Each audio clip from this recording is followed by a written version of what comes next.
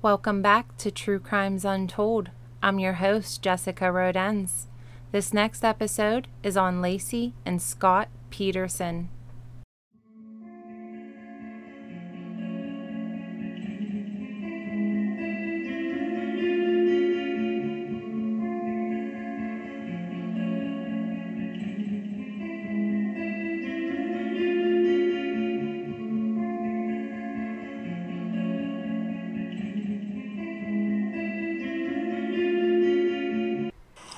I think everybody sitting at home wants the answer to the same question. Did you murder your wife?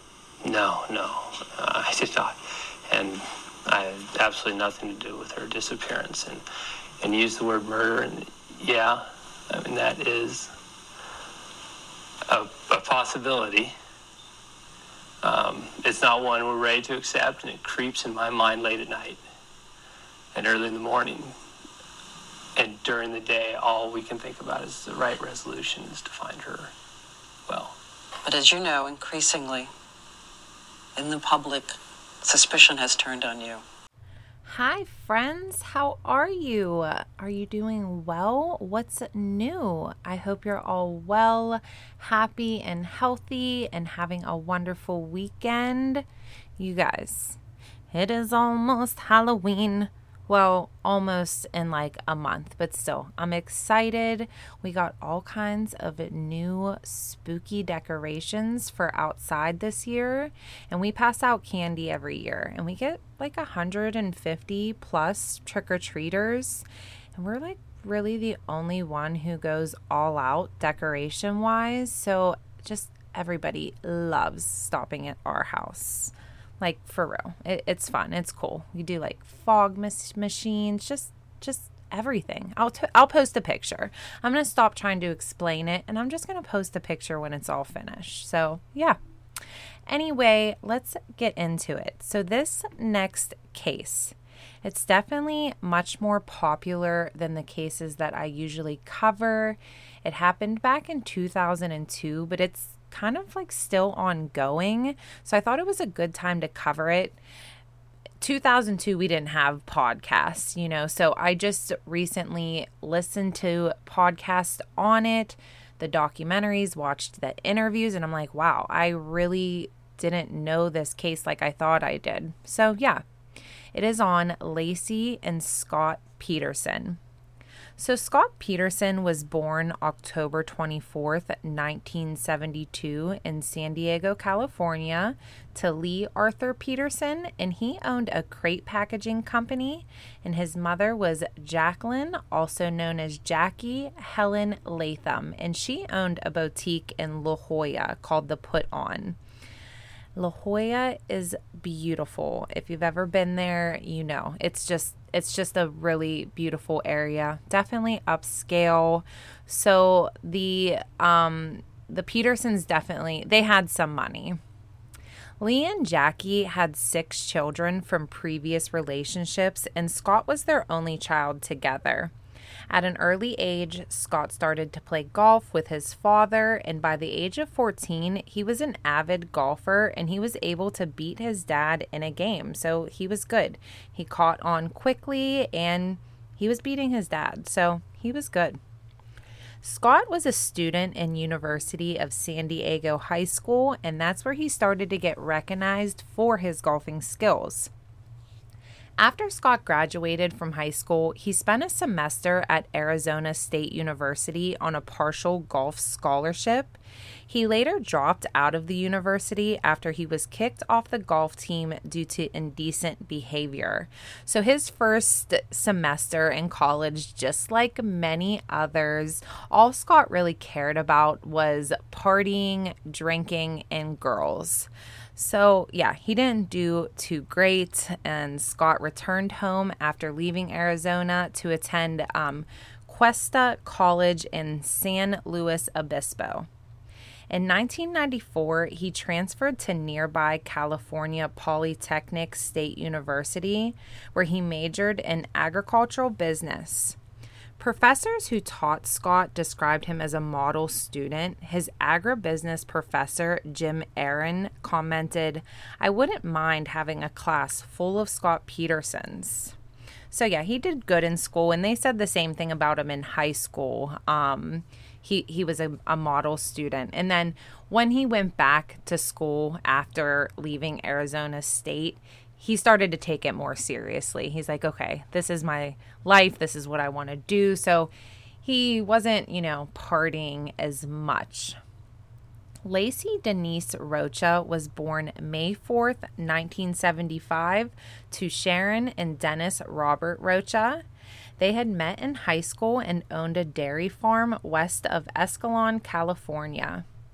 Laci worked on the farm from a young age and also enjoyed gardening with her mother. It was one of her favorite activities, and she developed an appreciation for plant life, and that influenced her later in life. Sharon and Dennis divorced when Laci and her brother were young. Sharon and the children moved to Modesto, but the children visited the dairy farm and stayed with their father on the weekends. Sharon eventually married Ron Gransky, who helped raise Laci and Brent from the time Laci was just 2 years old. And he was a great, stepfather. They were very close. She just looked at him like he was another father figure. Laci was a cheerleader in junior high and high school. After graduating from Thomas Downey High School, she attended California Polytechnic State University, where she majored in ornamental horticulture. While at California Polytech, Scott worked at a restaurant in Morro Bay called the Pacific Cafe. One of his coworkers would receive visits from a neighbor named Laci Denise Rocha, who also attended Cal Poly. When Scott Peterson and his future wife first met at the restaurant in mid-1994, Laci made the first move, sending him her phone number. Immediately after meeting Scott, Laci told her mother that she had met the man that she would marry. Scott later called Laci, and they began dating pretty quickly. The couple dated for 2 years and eventually moved in together. In 1997, after Laci graduated, they married at Sycamore Mineral Springs Resort in San Luis Obispo County's Avila Valley. While Scott finished his senior year, Laci took a job in nearby Prunedale. Scott graduated with a Bachelor of Science degree in agricultural business in June 1998. After both their graduations, the Petersons opened a sports bar in San Luis Obispo called The Shack. Now, obviously, Scott's parents definitely had some money. I read in a few different articles that his family was able to help Laci and Scott. They gave them a $30,000 loan for their first house. At one point, Scott's father gives him another $30,000 loan so he can become a member at this very high-end golf course. So they are definitely receiving some help from Scott's family, which is fine. They're helping them. If they're able to do it, then good for them. They're helping them get on their feet to start their life together. So, yeah. So they opened the Shack. And at first, business was pretty slow, but eventually it improved, especially on the weekends. It must have been, I guess, bumping on the weekends. So the Petersons eventually sold the Shack in 2000, and they moved to Laci's hometown of Modesto to start a family. So they're ready to take, their next steps. It said that they tried for about 3 years to have a child, but were unsuccessful. So they started to talk about the consideration of adoption. In October 2000, they purchased a 3-bedroom, 2-bath bungalow house on Covina Avenue in an upscale neighborhood near East La Loma Park. Laci soon took a part-time job as a substitute teacher, and Scott got a job with Trade Corp USA. It was a newly founded subsidiary of a European fertilizer company. So they were both making pretty good money. Reports said that Scott was, he was commission-based, making around $5,000 a week. So things were, going pretty good for them, and they were just still trying to conceive, trying to have a baby. Laci's loved ones, including her mother and younger sister, stated that she worked enthusiastically at being the perfect housewife, enjoying cooking and entertaining, and that she and her family welcomed the news in 2002 that she was finally pregnant. While Laci was pregnant, she tried her best to stay in good shape. She would go on lots of walks, take yoga classes, and she would eat pretty healthy. Laci would mention to her family members that she started to feel sick when she was taking her walks, and that one day she had taken her dog out for a walk and she got so sick that she thought she was going to pass out. She took a small break and then attempted to finish walking her dog, but the same thing happened. Laci talked to her doctor, and he had told her she should stop walking and start resting more. In November 2002, when Laci was 7 months pregnant, she decided to quit her job as a substitute teacher because she was having a hard pregnancy and she was just feeling very uncomfortable on her feet all day. So thankfully, she was able to do that. So she was able to take it easy, which the doctor was recommending, for her to do. She ended up leaving her teaching job to finish out her pregnancy. During this time, Scott buys a 14-foot aluminum boat, and he does not tell anyone about the purchase of the boat. It was suspected that Laci did not even know because Laci's father, Ron, was an avid fisherman, and she told her family basically everything, but she never mentioned anything about the boat. Scott had this acquaintance. It was a female friend, and she told Scott one night that she wanted him to meet one of her friends, Amber Fry. She thought that Scott and Amber would really hit it off, and she talked Scott into meeting Amber and going on a date with her. Come forward, lady. We all need to know your name because you're not allowed to be friends with anybody who has a boyfriend, fiance, husband, brother, father. Like, how fucked up? Why would you introduce your friend knowing that he has a pregnant wife at home? Just mind your business, okay? But I can't find her name anywhere. I would be definitely calling her out. So it was just an acquaintance friend of Scott's. So, and that was really all that it said about her. So she doesn't seem like too good of a friend. So yeah, she thought that Amber and Scott, would really hit it off. So Scott gets Amber's number and he decides to call and leave her a voicemail introducing himself. Amber ends up getting in touch with Scott, and during the conversation, Scott describes to Amber what he looks like over the phone. He tells her that he's not very tall, that he's overweight, he has a belly, and long greasy hair. And Amber was just like, oh, those are all the things I'm looking for in a man, because she did not mind the description, and she ended up agreeing to go on a first date with Scott. They met at the Elephant Bar in Fresno on November 20th, 2002. After meeting at the bar, the two decide to go get Japanese food for dinner. Scott tells Amber that he needed to check into his hotel room, and he asks her if she would like to come back to his room with him. While they're in the room, Scott takes a shower and gets dressed for dinner. So far it sounds like a really great first date. Like, it is 2002. You still have to be very careful. She's like, sure, I'll come up to your hotel room. I've only known you for an hour or so, and go ahead and lock yourself in the bathroom. You're in the shower. I'll just sit here and wait for you. Like, how awkward. But she was okay with it, I guess. So yeah. After Scott gets dressed for dinner, they decide to pop open a bottle of champagne and enjoy some strawberries in the room before they head out. So they go to dinner, and while they're at dinner, Amber is just telling Scott about how she is a massage therapist, and Scott's telling her how he's single and living in Sacramento. Scott told Amber that with his job, he had a warehouse in Modesto.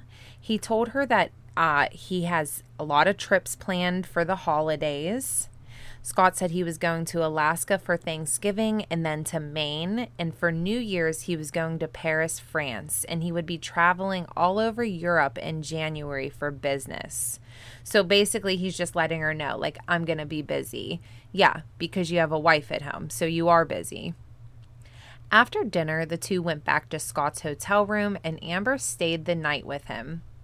For Thanksgiving, Scott and Laci went to San Diego to stay with Scott's family. While they were there visiting his family, they decided to go to Disneyland, which, like, poor Laci, like 7-8 months pregnant. She can not be on her feet for too long or she gets sick, and they choose to take her to Disneyland. So it was said that during their trip to Disney, Laci was miserable. She was very sick the entire time, and because she was pregnant, there wasn't much she could do there. When the Petersons returned back home, Scott was ready to plan a second date with Amber. They met on December 2nd to go hiking, and this time Amber brought her daughter with her so Scott could meet her. So she's already feeling comfortable enough to introduce her child to Scott. I have friends that won't even introduce their child after months of dating somebody. You know, I mean, I know it's all your own decision. I get that, but I don't know. Seems a little quick. After the hike, they went back to Amber's house, cooked dinner, and Scott ended up staying the night with Amber at her house that night. So just another night that he is away from Laci. And he's telling Laci that he is at a work meeting or a conference meeting, and that's the reason he was away more nights now than he usually would be. 3 weeks before Christmas, Laci's grandmother sadly passes away, and she left her grandchildren a pretty big inheritance. Her entire estate totaled around $2 million, and it was to be split between Laci and her two siblings for when they turned 30. On December 9th, Scott called Amber to ask her if he could come over because he needed to talk to her about something. She's like, sure, come on over. He goes over to Amber's house, and once he's there, he sits at the dining room table and he just starts crying. He then tells Amber that he lied to her and has not been completely honest. Scott tells Amber that he was married once before, but his wife is dead, and this was going to be the first Christmas without her. Scott tells Amber that he doesn't want any biological children of his own and that her daughter would be enough for him, and he would be willing to get a vasectomy. So I think at this point, Amber is a little like worried. You know, it just seems pretty quick that he's saying these things. She's finding out that he's been lying to her. So I think it was more like a red flag for Amber. She wasn't, you know, it wasn't like, oh, this is all great things that you're saying. She was like, oh, maybe it's time to take a step back. Now, Christmas is approaching, and Scott tells Amber that he is going to be traveling over the next couple of weeks, but he wanted to try to keep their relationship going even while he's traveling. On December 15th, Sharon, Laci's mom, goes over to Laci and Scott's house. Sadly, this would be the last time that she sees her daughter alive. That evening, Scott was supposed to cook lasagna for dinner, but told Laci he wouldn't be able to because he was running late at work, but he was actually at Amber's house. Sharon later recalled that Laci was annoyed, but she didn't voice her frustrations, but it was obvious that she was definitely annoyed with Scott. She said that Laci just threw in some like frozen dinner quickly, you know, to just try to make something up since they had plans to eat the lasagna. On the morning of Christmas Eve, Scott said he woke up around 8 a.m. and when he got up, Laci was already up. Scott said that Laci was eating a bowl of cereal and that if she did not eat right away when she first got up, she would be sick for the whole day. Later down the line, Scott changed his story and said that after he woke up, him and Laci sat down and ate cereal together, which it's like, if you're telling the truth, your story just will never have to change. It would have always been that they ate cereal together, not that she ate alone because she had to eat first thing, you know? So right away, it's like he's just not being completely honest. Scott said he asked Laci what she had planned for the day, and she said she was going to go for a walk that morning and then make some gingerbread cookies, and then she was going to the store to buy bread to make French toast. She wanted to buy specific bread to make her French toast, probably some Texas toast, so I get it. You need Texas toast to make your French toast. It's just the way, okay? It's the way you have to do it. Before Scott left that morning, he loaded 3 patio umbrellas into his truck to take with him to the warehouse.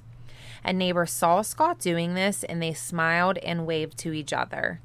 Scott then went back into the house and filled a mop bucket for Laci so she could clean while he was gone. Scott, you clean. Like, don't make your pregnant wife clean, you asshole.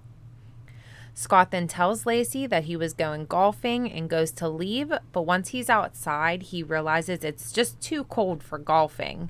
So he decides to go on a fishing trip instead at the Berkeley Marina, which was about 90 miles outside of Modesto. Before Scott goes fishing, he goes to the warehouse first, which is where he has his boat stored. At the warehouse, Scott works on the computer for a while and then leaves at 11:18 a.m. He purchases a boating ticket at 12:54 p.m. When Scott was asked later on, he could not say what he was fishing for or what kind of bait and lures he was using to fish with. Supposedly, the time of day that Scott went fishing is a horrible time to go, which was like another red flag. Of course, there's good and bad times to go out onto the water to fish, you know, with high tide, low tide, if the water's choppy. I'm sure there's a handful of reasons, and he just went at the worst possible time you could go. Scott said that when he got out on the water, he realized that he forgot his bait and tried to fish anyways, but headed back in because he got wet and was cold. Another thing I thought was strange is when he was initially asked what kind of bait he used, he couldn't remember. But he'd actually forgotten his bait and then decided to fish without it. That would be something you would remember. You go to sit down to put your bait or your lure on, and you're like, oh, shit, I don't have it. Are you going to really forget that like the next day or the same day? I don't think so. During this time, a few people said that they saw Laci walking her dog around 10 a.m. that morning near the park, but their dog ended up being found alone roaming near the house with its leash still on. On Scott's way home, he stops for gas around 3:25 p.m., and he ends up back at his warehouse around 4:15 p.m. He loaded his boat back into storage, and he arrived at home within the next 30 minutes. When Scott got home, that's when he said he noticed the dog out in the yard with its leash still on. So, of course, he picked his dog up, took the dog into the house to take its leash off, and he notices that the mop bucket that he had filled up for Laci is still in the same spot untouched. After that, he said he went outside to grab the mail, and that's when he noticed Laci's car in the driveway. Scott initially assumed that Laci was probably at Sharon, her mom's house, so he made some leftover pizza for dinner, poured himself a glass of milk, and did a load of laundry. I just have to laugh at the pizza and milk because, like, online, people are like, oh, God, pizza and milk, gross. And I'm like, oh, I can drink chocolate milk. Not regular milk, but chocolate milk with anything, including pizza. So I get it. And a lot of people do think it's gross, but not me. I don't mind it at all. So, yeah. So he put a load of laundry in, and then after that, he went to take a shower. After he gets out of the shower, he decides to check the answering machine. And that's when he heard that Ron, Laci's father, had left a message for Laci. Scott said that he knew something was wrong at that moment, and he started to worry. Scott called Sharon and asked her if Laci was there. Sharon told him no, and he goes on to tell her about how the dog was outside with its leash on, how Laci's car was in the driveway, about, the bucket not being moved, just all the weird things that he had noticed. So Sharon told him to hang up and to call her friends to see if she could be with any of them. Sharon realized that Scott used the words "Laci's missing," and that's when she had a sickening feeling in her gut that something was wrong. Sharon had Ron call the police, and while he was doing that, Sharon got ready and headed to the dog park to make sure Laci didn't fall or pass out while she was walking the dog, which was smart. I would have probably done the same thing since Laci has been saying when she walks, which is why I was stressing it so much, that she gets sick, that she feels like she's going to pass out. Sharon told Scott to meet her at the dog park, but Scott didn't arrive until much later, and he was with the police when he did arrive. That night, around 80 people showed up to help search for Laci. Sharon, of course, started to ask Scott where Laci was, what she had planned that day. He said that Laci was supposed to walk the dog, make gingerbread cookies, go to the store, and that was really all the plans Laci had. Ron then asked Scott if he went golfing, and Scott told him no, that he went fishing instead because of the cold weather. Ron, being the avid fisherman he is, asked Scott what time he went fishing, and for some reason Scott lied to him and said he went at 9:30 a.m. And this just struck Ron as odd because he said usually that's around the time that people are just leaving from fishing. They're just getting home from fishing. So it's definitely a weird time still to go.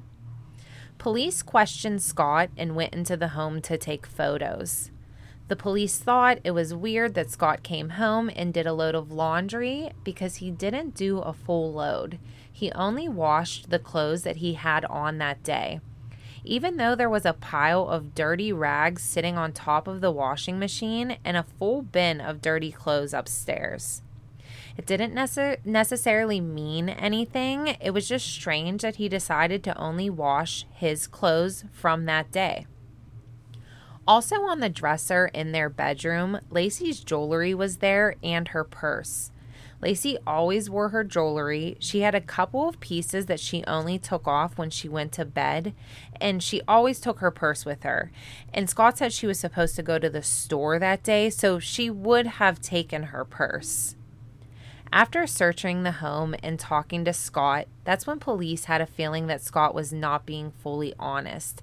But they also had nothing on him, so they basically just had to keep an eye on him and just continue to search for Laci. Police ask if they can go see his office warehouse area. So Scott takes them out there, and inside they find his boat and homemade anchors that Scott had been making. The more police talked to Scott and the family, things just weren't adding up. Laci was 27 and 8 months pregnant at the time, and based off of what everyone was saying, she was having a difficult pregnancy towards the end. It just didn't make sense that Laci was walking the dog, running errands, when moving around too much was making her sick. Police ask Laci's family if they think they should be looking into Scott for Laci's disappearance. Laci's family tells police absolutely not. There's no way he did anything to her. The media ended up getting a hold of the story pretty quickly, and it was everywhere. Laci's family would talk to the media, and they believed Laci was still out there alive. They pleaded for help from the public to help find Laci, and that if someone out there took her, to please release her and let her come home safe. They really believed that someone had kidnapped her and were holding her hostage to take her child. And at one point, Laci's whole family and Scott did a TV interview. And again, Laci's family is just looking directly into the camera and just saying and pleading that if you have Laci, please just let her go. And then the camera cuts to Scott, and he's just kind of like wide-eyed. And his response was, She may not be coming back, and we have to look at all the possibilities. Suspicious. Like, why, Scott? You can't even fake it. Like, that's just a strange and weird thing to say. Just maybe keep that to yourself. Scott told investigators in the beginning that he would gladly take a polygraph test to prove that he had nothing to hide, but they asked him again if he would be willing to take one, and this time Scott changes his mind and tells them no. Scott confesses that he didn't tell anyone about the boat he bought, and he was nervous that it would look like he lied about it and would look like he was being deceitful. And also, his internet search history showed that he looked up the bay tides and waves that day. Which, it doesn't matter.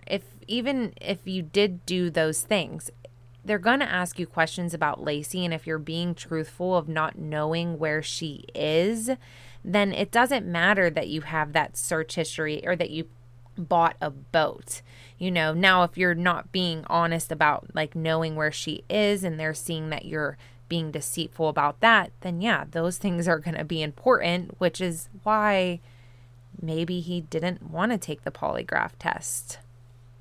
So investigators go back out to the warehouse to do another search, and when they get there, they notice that it looks different from the first time they were there.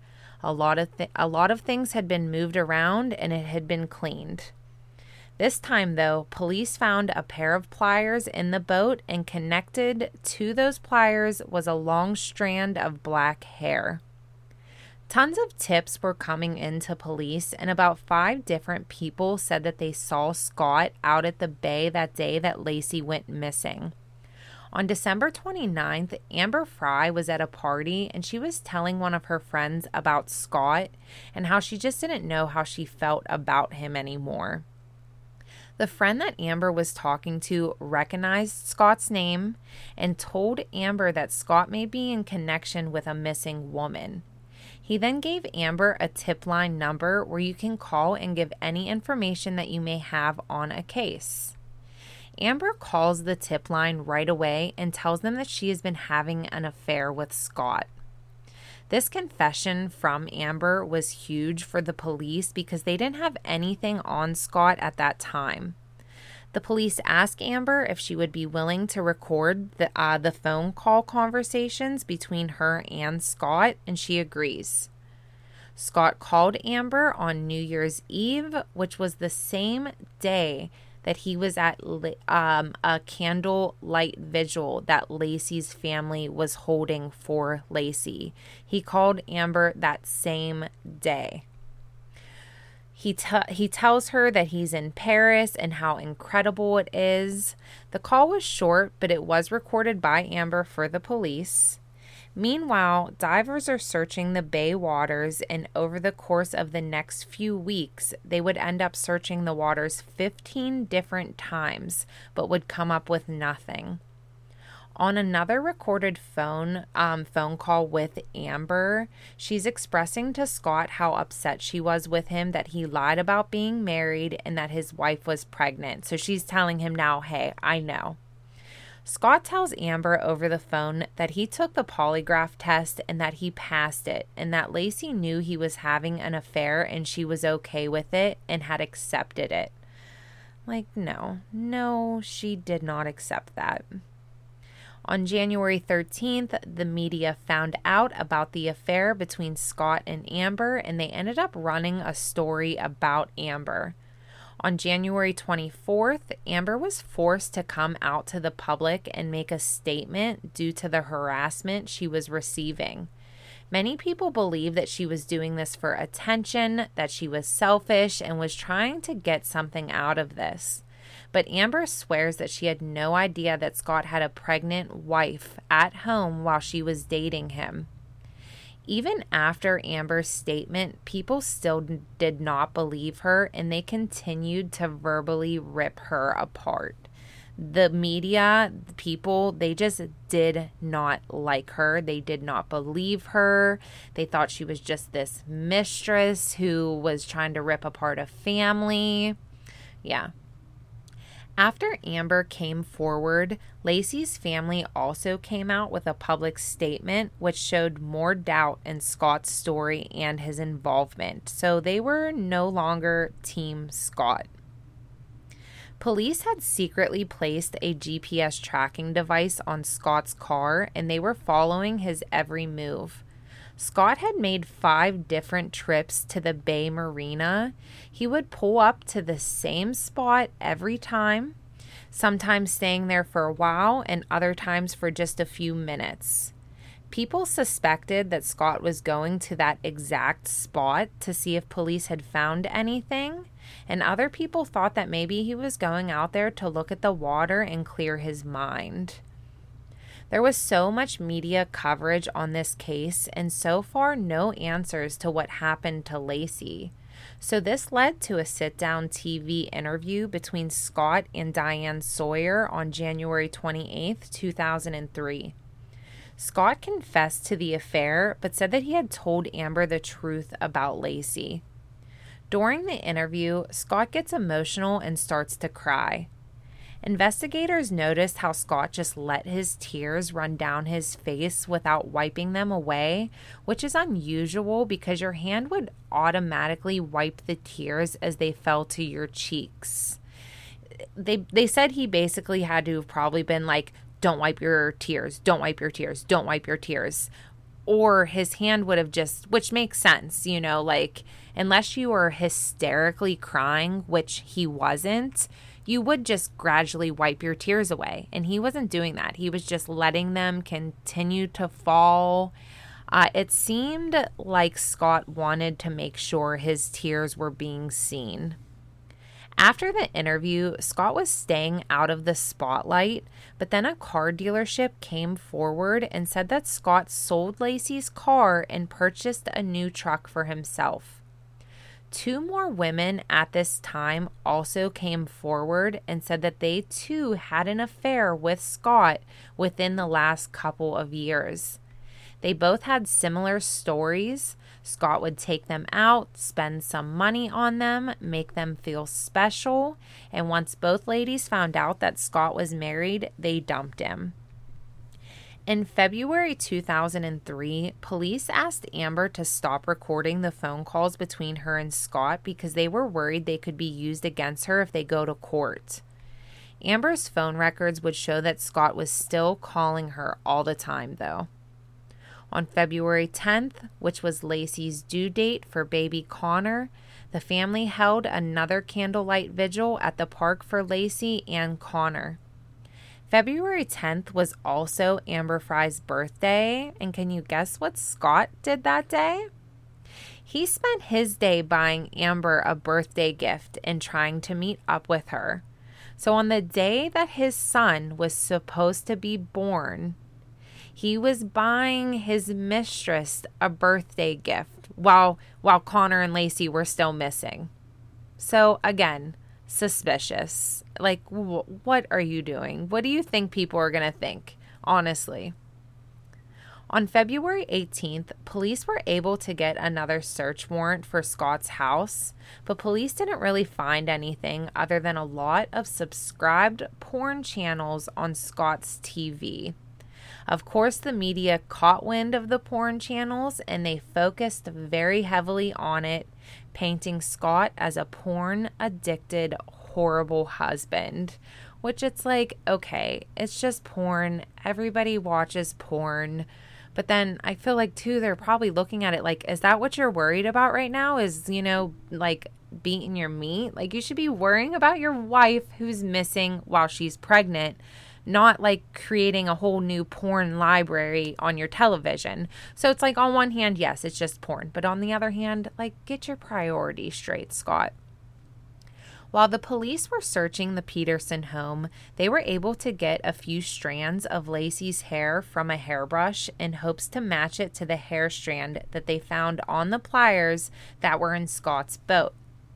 In March, the forensic team was able to determine that the hair in the pliers was consistent with the hair taken from the hairbrush. But they couldn't be 100% sure because the hair strand that was in the pliers was missing the hair follicle. On April 13th, on the northern side of the bay shore, a small body was found. And then the very next day, a full body was found 1 mile south, washed up on the bay shore.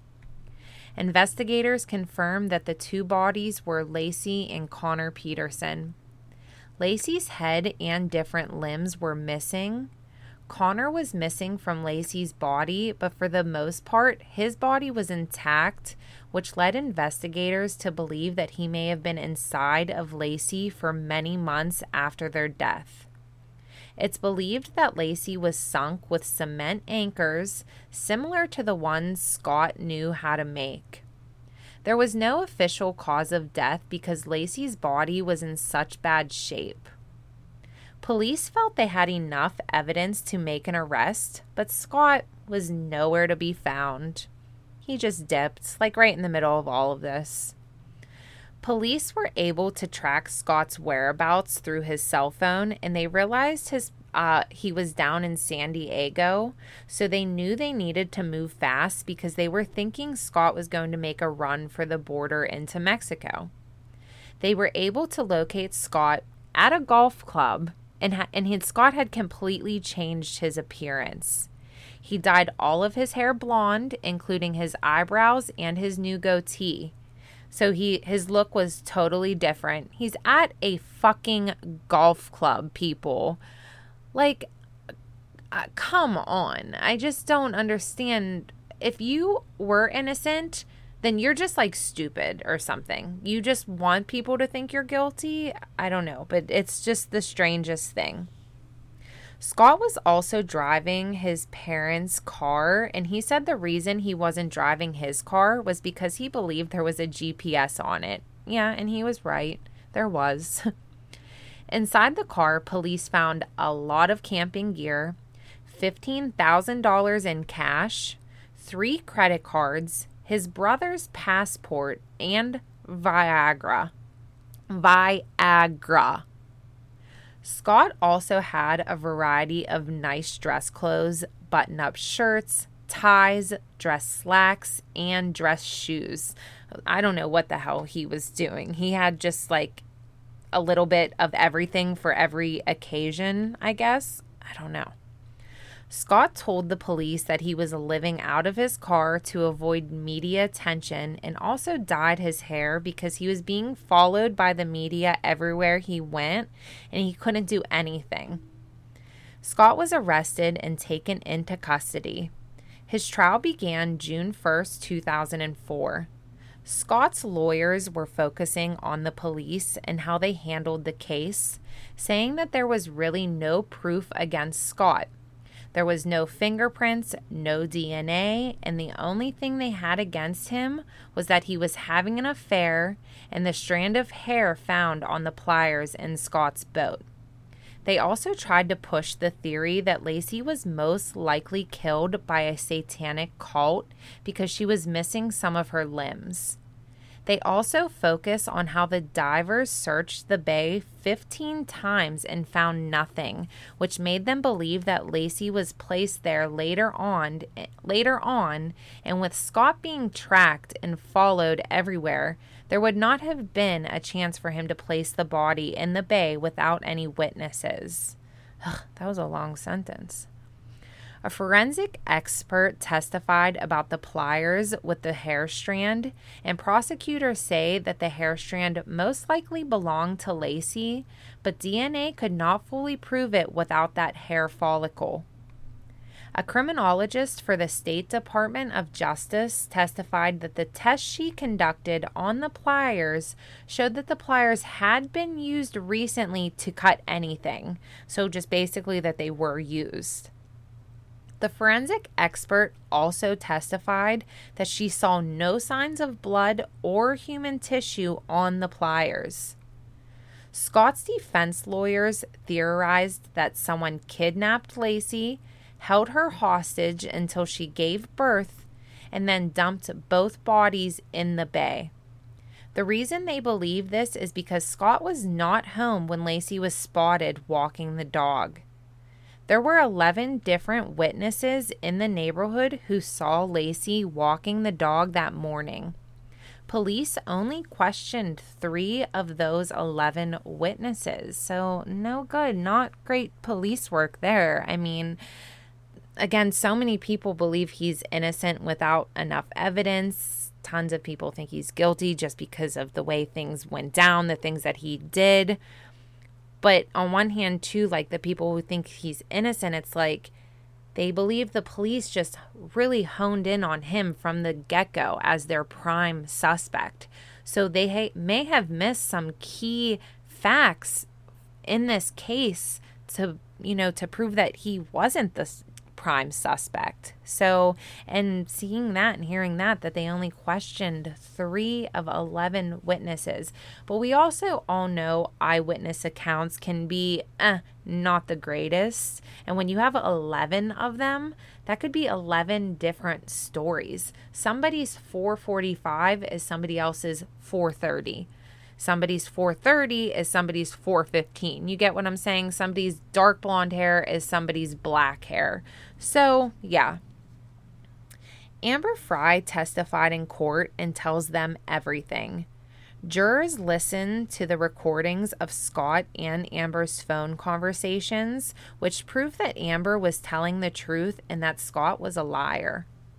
The prosecution presented Scott's affair, financial problems, and fatherhood as all being motives for murdering Laci and Connor. He killed Laci due to increasing debt and his desire to be single again, which he obviously did have desires to be single. I mean, he cheated at least 3 times on her. On November 12th, 2004, the jury convicted Scott of 2 counts of murder, first-degree murder for killing Laci, and second-degree murder for killing baby Connor. The judge followed the jury's verdict, sentencing Scott to death by lethal injection, calling the murder of Laci cruel, uncaring, heartless, and callous. Scott's attorney filed a 423-page appeal of Scott's sentence, which he stated that the publicity surrounding the trial and other mistakes deprived Scott of a fair trial. On August 24th, 2020, the Supreme Court of California upheld Scott's conviction. Sorry, my dog just shook her whole body in the background. Upheld Scott's conviction, but overturned his death sentence. Now she's barking at herself in the mirror. She just thinks she's so funny. Because Scott's trial judge had dismissed jurors who opposed capital punishment without asking them whether they could put their views aside. Supreme Court rulings say that jurors may not be excused merely for opposition of the death penalty. Scott may get a retrial, but until then, Scott Peterson is currently serving a life sentence without the possibility of parole at California's San Quentin State Prison for the murder of his wife Laci and their unborn son Connor. There's a lot of people, like I said, who believe Scott is guilty, that he murdered Laci, and there's also a lot of people who think he's innocent. So I guess we'll see if he has a retrial and if there's any more evidence, if there's a confession or what. But until then, I just don't know. I honestly have no idea what to think. He was definitely suspicious, but that doesn't make somebody a murderer. So I don't know. What do you guys think? But anyway, thanks for joining me. Thanks for listening. You can, of course, find me on Spotify. Click the subscribe button and you'll get weekly notifications with new episodes. I'm on Facebook and Instagram at True Crimes Untold Podcast. And I will see you guys next weekend. Bye. By the way, I threw a paper at Luna so she would not bark and just ruin this whole episode. And now she's ripping it up. So gotta go. See you next time.